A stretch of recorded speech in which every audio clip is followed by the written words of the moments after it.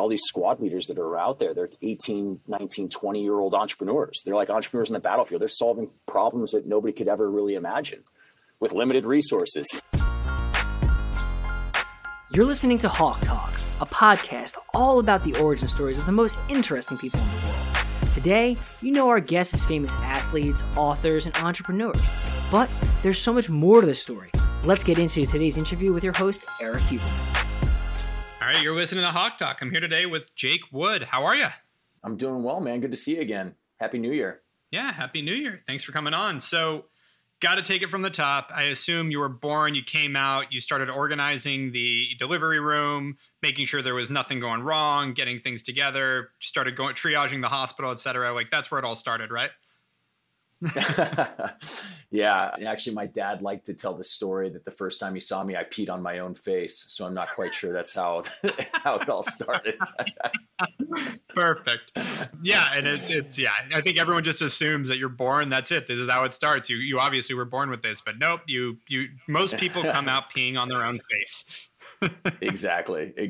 So take me back. Where are you from originally? Yeah, so I kind of grew up all over the place. My dad worked for a big manufacturing conglomerate, and so we were moving around every couple of years to different factories across the Midwest. And I ended up spending most of my time in Iowa, and so I'm proud to call Iowa my home. I went off out of state to the University of Wisconsin for college, and have called Southern California my home for the better part of the last 2 decades. Nice. You moved around a lot all over the Midwest, and how was that growing up? What age range were you when you were jumping around? Yeah, I mean, we moved first time when I was 2. We moved again at 6, later at 8, and then I think I ended up in Iowa around 12. Yeah, I think it was good for me. It taught me how to be outgoing, meet new people, make new friends. I think that has paid dividends, but. It was all kind of the basic town, same town, no matter where we were, whether it was Texas, Illinois, Iowa, Nebraska, like it was all, meat eating, corn on the cob, middle America. And I loved it. I loved every minute of where I grew up. Nice. And so, there was not really a point where you're like, why are we jumping around a lot? Because I always like this with kids, like you kind of know what you're introduced to. So for you, it was probably normal, huh? Yeah, I don't think, it wasn't hard on me. It was a little bit harder on my sisters. Okay. I think it's always a little bit harder to, be a girl at the new school than to, be a guy. I was always in sports, so I was plugging into sports teams and making friends that way. But, I don't think I ever paused and said, hey, Dad, why are we doing this? I was still young enough where I didn't really have like best friends that I felt like I was getting ripped away from. Yeah. Now, when I got to high school, if he had tried to move me in the middle of high school, I'd have said, Dad, you pack your things. I'm staying here. And so you said you were into sports growing up. Like which sports were you into? Yeah, I mean, I played most all of them. I played, I really wanted to be a baseball player when I was growing up. I did that for as long as I could until I realized I wasn't any good at it. Same thing with basketball. Ended up being pretty good at football, played that all through high school and played that in college too. Nice. And so was there a dream of going to the NFL? Was that part of your passion? Like you thought that was the path you were going to take? Yeah, that was definitely the dream. I ended up at the University of Wisconsin because it's the absolute best program in the country for the position that I played. And, I played offensive line. It's a factory for sending guys to the NFL. And I knew that would be, that could either work in my favor or work against me. Obviously, I was going to have to compete against the best just to win a starting spot. And I never quite broke that starting lineup. The guy who was recruited a few years after me ended up going to the NFL and played for 13 seasons and made 13 straight Pro Bowls. So that tells you the type of competition I was up against. Who was that? A guy named Joe Thomas. He played his whole career with the Cleveland Browns. Nice. And so was there a point where you're like, maybe this isn't going to work out for me? Like, or were you all like, walk me through that sort of thinking of when that seeped in, or did it ever? Or was it more of a conscious choice of, I'm not going to go for it before it ever felt like No, that choice tends to get made for you. Yeah. I definitely showed up on campus wanting to compete. I was fairly highly recruited, so I don't think anybody would have thought it was crazy for me to be dreaming it. One of my first varsity practices, I was going against an All-American defensive tackle, and he literally ripped my shoulder out of its socket, and that ended my freshman year. And then, subsequent years, I just continued to battle injuries. It was tough. And I would say by my junior year, I was still competing for a starting spot, but I knew I was not going to make the NFL. Got it. And during that period, it sounds like, high school, were you fully committed? You were the guy working out all the time. Like, all that mattered was football, or was it always, did it come naturally? Like, tell me kind of the work versus natural ability that came into this. Oh man. I mean, beyond being 6'6", none of it was natural. Yeah. I overcame even talent deficits by just working my ass off, both in the weight room and studying film and trying to be the smartest player on the field. And, then I saw guys that had this raw talent that was just mind bending in its capability. And every once in a while you'd see a guy who had that raw talent and the work ethic. And it was just, it was game over. Yep. Got it. And so you put all this work in, you get to that point, you've been planning on going to the NFL. You said around junior year, it's not happening. What happened? I mean, at that point, what are you thinking? What's going through your head?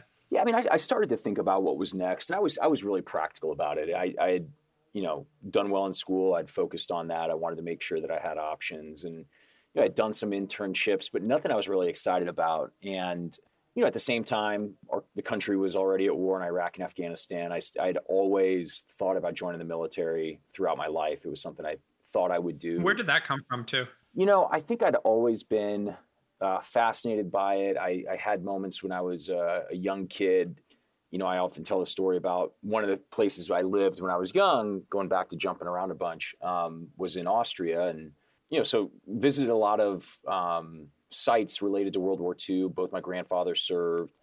I went to a Nazi concentration camp at a young age, and I saw, just how powerful it was that these American soldiers had come across the Atlantic to liberate, those people. And so had always kind of had that in the back of my mind, had always kind of had a sense of adventure. And so ended up, enlisting in the Marine Corps after I graduated and after I played my last game. How was your family about it? Obviously, they'd been supporting you. It seems like throughout the football career, when you said you wanted to join the Marine Corps, were they like gung-ho, go for it? That's awesome. Oh my God. No, my mother broke down in tears. Wasn't sure she would ever speak to me again. My dad was, I don't think surprised, but, he was terrified. Yeah. This is 2005. So this is, the wars are both really bad at this point in time. And so, I was joining the infantry. So it's not like I was going in to be, a supply clerk or, a JAG officer or something like that. I said, hey, I want to go fight. And that's a really dumb thing to say when you're 22 years old, but it's still what I said. And so how was that? Was that everything you thought it would be as you had this idea in your head growing up? You joined, went to basic training, et cetera. Were you expecting what they threw at you, or were you like, whoa, what did I just do? I mean, I think that it was mostly what I expected. I think maybe you have this sense in your head that you're going to be more like Arnold Schwarzenegger and, Sylvester Stallone.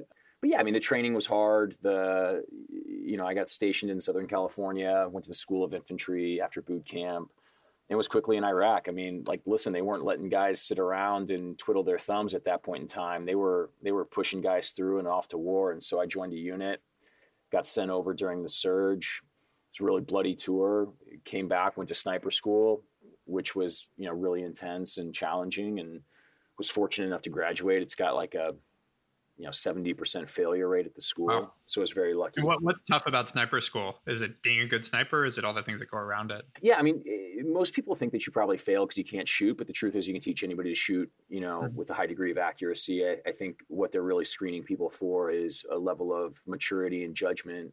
And they test maturity and judgment by putting you in the most stressful, high stakes environments imaginable. And they see how do you make decisions and how do you comport yourself. So that means a ton of physical exertion, sleep deprivation, food deprivation, and a lot of complex tasks, with pretty serious consequences for getting them wrong. And, the guys that can keep a level head and, in the midst of that tend to do all right. There's still a lot of ways that you can fail on the skill side, but it's mostly about maturity and judgment. So we'll obviously go through the story, but I'm curious because I've heard different things from different friends that have been served in the military. Which was more stressful? That and training or being in Iraq, or entrepreneurship and building a business? Which have you found more stressful? I mean, they're so different, yeah. But certainly having been in those military environments, both training and combat, prepared me to be an entrepreneur. Yeah. How do you analyze, assess, and accept risk? How do you, again, keep your head about you when others are losing theirs? How do you see around the corner for those unimaginable scenarios that can be catastrophic and plan against them? I think all of those things played well.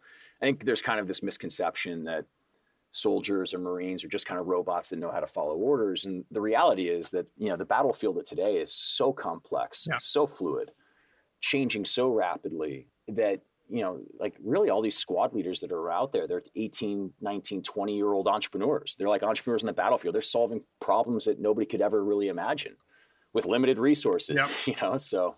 No, that makes sense. All right. So you go to sniper school, and how many times did you serve overseas? Did 2 tours overseas, Iraq and Afghanistan. And, at the conclusion of that second tour in Afghanistan, I just realized that, there were a couple of things happening. I had a bunch of football injuries that were catching up to me. And 2, truth be told, both my tours were really, lost a bunch of guys, and, they were pretty, high stress to say the least. And so just made the decision that I didn't want that to really define who I was. And I didn't want to slide, into that zone of being a guy that would deploy 8 or 9 or 10 times. It's just not who I wanted to be. We need those guys. I have a lot of those friends. It's just not the life I wanted. And so it was time for me to get out. Did you have something pulling you out, or was it really like time to get out, then I'll figure it out? Like, where was your decision on that? Yeah, I think it was more the realization that I did not want war to consume me, right? So it was less, I didn't have an opportunity that I was running towards. I didn't have a job offer. It was, hey, I don't want this to be who I am for the rest of my life. So I've got to just get out and figure it out. And I'd always wanted to be an entrepreneur, always wanted to do something, like that, work for myself, build something. But I also knew that despite having this undergraduate business degree, which we all kind of know is bullshit. I have one too. I get it. 4 years in Iraq and Afghanistan certainly hadn't padded my resume to fly up to Silicon Valley at the end of that tour and get a job. And so I decided I'd probably just go get an MBA and, take some time, build a network and make myself a little bit more marketable. Oh, by the way, the Lehman Brothers just crashed while all this is happening. So it's not like the market's strong anyway. That was the year I got out with my, highly worthwhile 4-year degree from University of Arizona. So I get it. Exactly. Nice. And so you decided to go get your MBA? Well, so I started that process. I took my GMAT. I got back from Afghanistan. I studied for 2 weeks. Yeah. Took the GMAT, scored really well, and started to apply. And I got a rejection letter from Stanford in January. And a couple of days later, the Haiti earthquake happens. And that's really what kind of sets me on the path that I've been on for the last decade is I wake up one morning, I'm still pretty pissed that I didn't get into Stanford. And I see this earthquake unfolding in Haiti. It's this massive humanitarian catastrophe, 100,000 people dead overnight. Another 150,000 people would die in the next couple of weeks. And I'm literally just back from Afghanistan. And I think to myself, man, I know how to work in that environment. And so I call a couple of organizations, ask them if I can help. And they all said, hey, leave it to the pros. And if you fast forward to today, I get it. I was just, who was I calling these people up, telling them how much they needed me? But, at the time I didn't want to take no for an answer. So that's when we pulled together this team of other veterans and doctors. And we went down to Port-au-Prince, Haiti, got there a couple of days after the earthquake. We started running these medical triage Just clinics. To be clear there, you saw this on TV the day of, let's say, and literally within 2 days you're there. Within 3 or 4 days we're there. Wow. We raise some money, we get some supplies, we make our way down. First, how did you even raise money? Where did that all come from? Yeah, I mean, I went on Facebook and I said, hey, I'm thinking about going to Haiti. If you're, there was this outpouring of support, right? So everybody's opening their wallets. And I was just saying hey, if you're going to support something and me, I'm going to get down there. I'll do good work. I'll tell you what we do. Nice. And I still had some equipment from my time in the Marine Corps, So anyway, we go to the Dominican Republic because the airport in Port-au-Prince is shut down. We make our way across the border over land. It's a whole story. It could take, an hour. And we start helping these people. And it was crazy. This whole thing just snowballed. It kind of went, viral as things went back in 2010. And we ended up raising a bunch of money. And at the conclusion of this response effort, which went on for about 3 weeks, we decided hey, this is kind of a good idea. Let's use veterans to do disaster response. And nobody was doing it. Nobody had thought about it. In fact, there was kind of this disconnect between the military community and the humanitarian community for some longstanding reasons. And it was just kind of this, in our terms now, product market fit that we'd stumbled upon. And we decided to come home and start building an NGO to fill that need, meet meet the need there. And so early on, what was the focus? Were you focused on, international biggest catastrophes in the world, or more domestically? Like where were you looking to help? Yeah. I mean, again, another one of those entrepreneurial lessons. At first, we thought that what we would do is take only elite former special operations guys and only send them to developing world countries in the aftermath of massive catastrophes. And we did for a year, we did that. We sent people to Pakistan after floods, South Sudan amidst a civil crisis there, Burma, a tsunami in South America.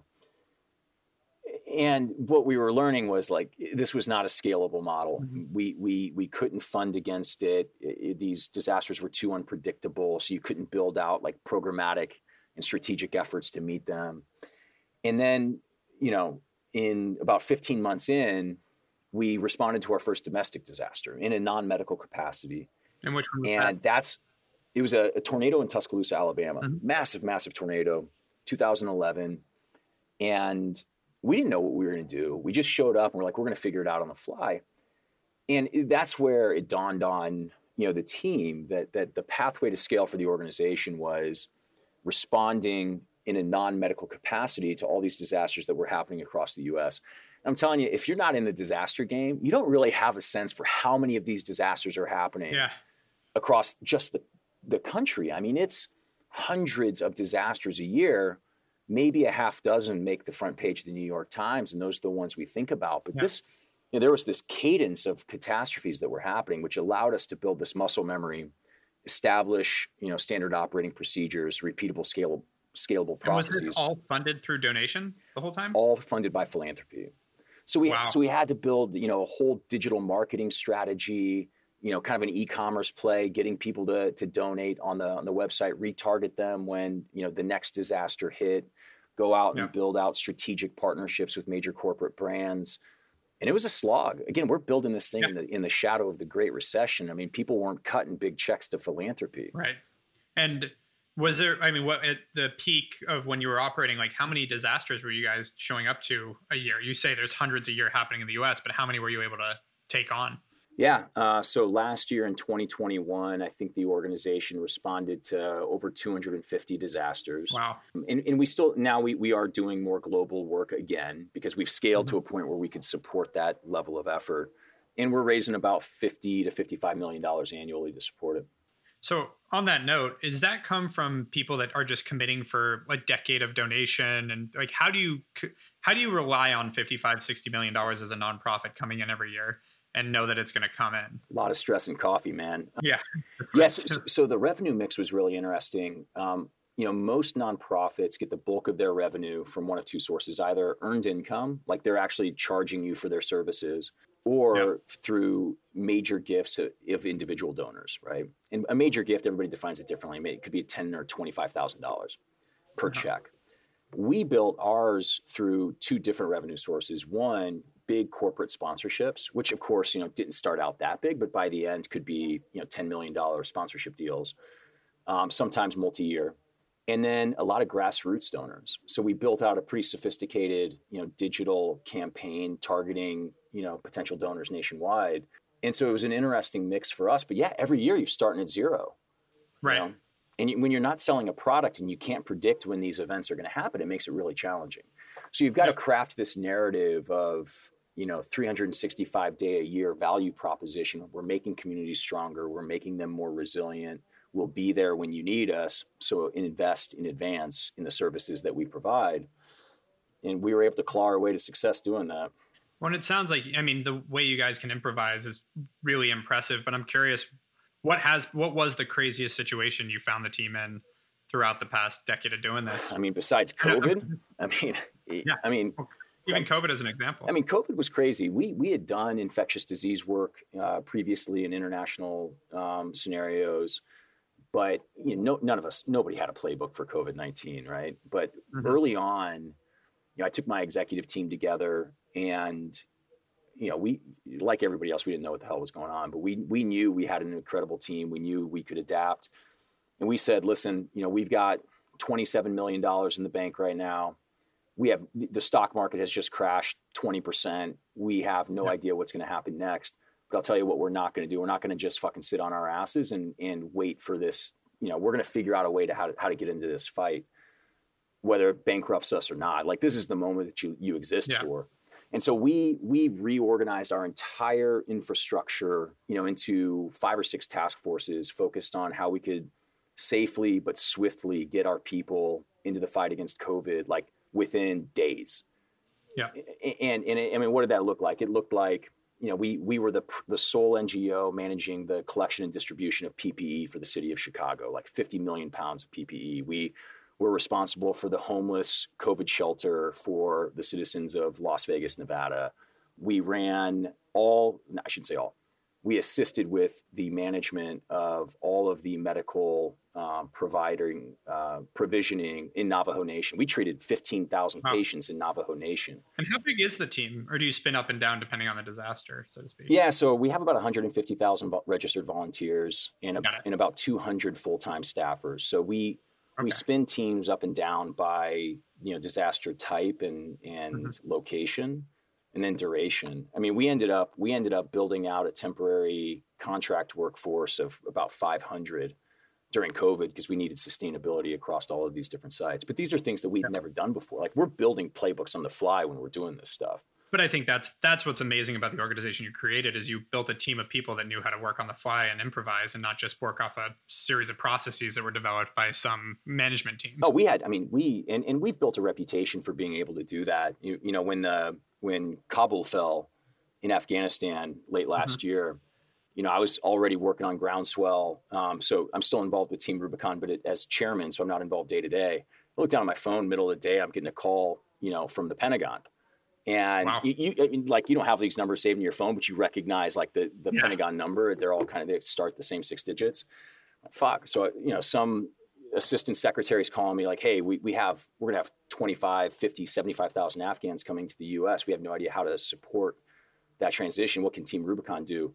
Get a call from the White House, you know, 6 hours later from their Office of Public Engagement asking the same question. You know, we're in over our heads. What can Team Rubicon do? It's like holy shit, man. Like, we've built a reputation for solving complex problems at this point. And I was going to say, even though it's obviously surrounding something that was pretty awful, there's got to be a little bit of pride in that you're the phone call the White House and the Pentagon were making directly.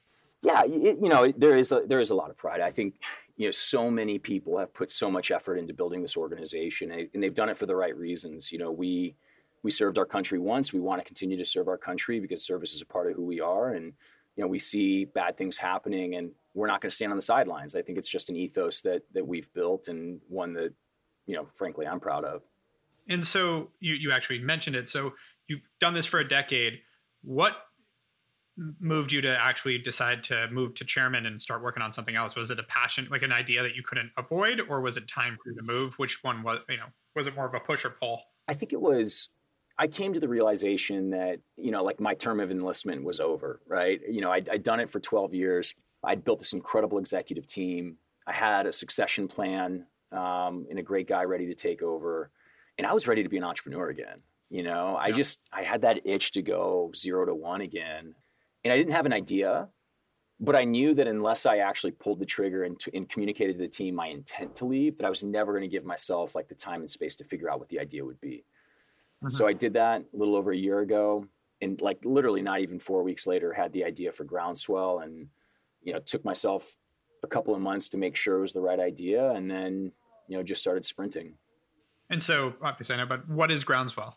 Yeah. So, you know, it's funny because one of the things that I was always concerned about was trying to find an idea to start for a new company that would have as much meaning and impact as Team Rubicon had. And I was always scared that I wouldn't have that. You know, came up with this idea for Groundswell, which is a platform we're building to democratize philanthropy for the masses. The basic premise is, you know, the ultra wealthy have all of these incredible tools available to them to conduct their philanthropy. They have private foundations, administrative staff, advisors, technical advisors on complex issues, you know, incredible tax vehicles. And like the rest of us Joes don't have that. And, you know, I felt with all of the incredible advances in fintech over the last decade, there's no reason why that should be the case. So we're building that out. I think we have an incredible go-to-market strategy, packaging this as a corporate benefit. So giving companies the opportunity to provide each of their employees with a donor-advised fund, which kind of is the nucleus of what we build, and then using charitable giving as a form of compensation, as part of their approach to attracting and retaining values-aligned talent. So is it similar to 401k matching, but for a charitable donation, where it's like the company can match and help you, but you also get the write-off for it? Yeah, so it's similar to a 401k. I think we will have a matching component. We're really pushing companies to adopt a straight gifting policy, which means, so hey, your base might be $100,000, it's 10% bonus, but we're also going to give you $5,000 a year to give to charity, free and clear of a match. That's cool. Which interestingly is something you're starting to see in 401ks, where companies in this desperate war for talent are saying, hey, we'll just give you 6% into your 401k, not even match it. Like, we're just going to give it to you because we need you. It's pretty remarkable. Yeah. No, it's a crazy time in that sense. But I like it because I think I don't know if it's most, I don't have statistics on this, but a lot of companies do want to donate and don't, including my own, don't necessarily have an infrastructure that they can get. There's always more benefits than just donating. Right. Like, are we donating to the causes that matter to our employees who are helping us earn that money that we're donating? Or is it just driven by me, the CEO, saying, hey, I like this cause, so I'm going to put our money into that. So it's super interesting in that sense, which I like. That's the way it's always been done. And I know because I raised money from a lot of CEOs like you over the years, and it never really kind of moved the needle for the employees in the way that the CEOs want. Yep, agreed. No, it gets a lot more goodwill when they get to actually choose where that goes. And we've seen it because we do a lot of initiatives where we do matching, and even that little extension, but systematizing that, building something around it is, brilliant. So I know we're close on time here. I have a couple more questions for you. Sure. One is, what's next? You've gotten Groundswell to this point. You just closed a big round on it. You've done pretty incredible things in your life. So what do you think is coming down the pike the next 5, 10, 20, 50 years? 5, 10 in years we're talking. I'm thinking in terms of weeks these days, but welcome back to being a 0 to 1 entrepreneur. Yeah, 5 to 10 years. I mean, I think that we're building a category at Groundswell. Nobody's doing what we're doing, and I think that the market would support this being a public company someday. So if we're talking 5 to 10 years, I hope that we're ringing the bell, at the New York Stock Exchange. And listen, I think the markets deserve a purpose-driven company like this that people can invest in. Yep. So we're all sprinting towards that goal. 25 years, man. I've driven this body like I stole it. So I just kind of hope I'm still around in 25 years. Maybe I take it public and then I start focusing on, my health and longevity. Meditation. Perfect. And last question for me, for someone trying to pursue their dreams. I mean, you went from obviously the football dream, military, building some incredible organizations, someone just getting started. What's one piece of advice you wish you got or you did get, you think really set you up for success in all this? I've been very fortunate that I've had a lot of incredible life experiences and mentors that have taught me a lot. I think, one thing my dad always consistently drove home for me was, you're gonna think you're making all your life's plans, but the universe gets a vote, and you're gonna be on a path, and the universe is gonna punch you in the face, and you can either fall down or you can clench your jaw and keep walking. So I think that. Listen, I think a lot of people look at some of the success I've had and they think I've led a pretty blessed life. And I have. Like I have. I love where I'm at. I've got a wonderful family. I make a good living. But it's been as much marred by tragedy and setbacks as anything else. I just kept getting up.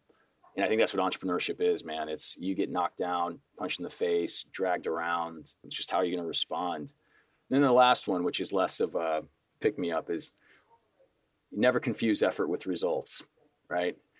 So my football coach at Wisconsin used to scream that at me all the time because I wasn't that good, but I was a try-hard guy. But trying hard doesn't matter. At the end of the day, it's all about results. So I actually love that. Yeah, never always resonated with me. Yeah, no, that definitely resonates. Well, Jake, this has been awesome. Thank you so much for coming on Hawk Talk. All right, appreciate you for having me. Absolutely.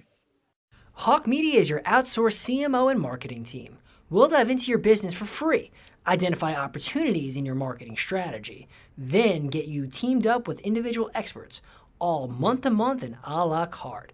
Whether you're looking for a Facebook advertiser, a web designer, or a fractional CMO, we can help you drive growth for your business. We've successfully grown over 2,500 brands, and we're here to help you too. No matter your goal, we've got you covered. To learn more, visit hawkmedia.com. That's Hawk with an E, media.com.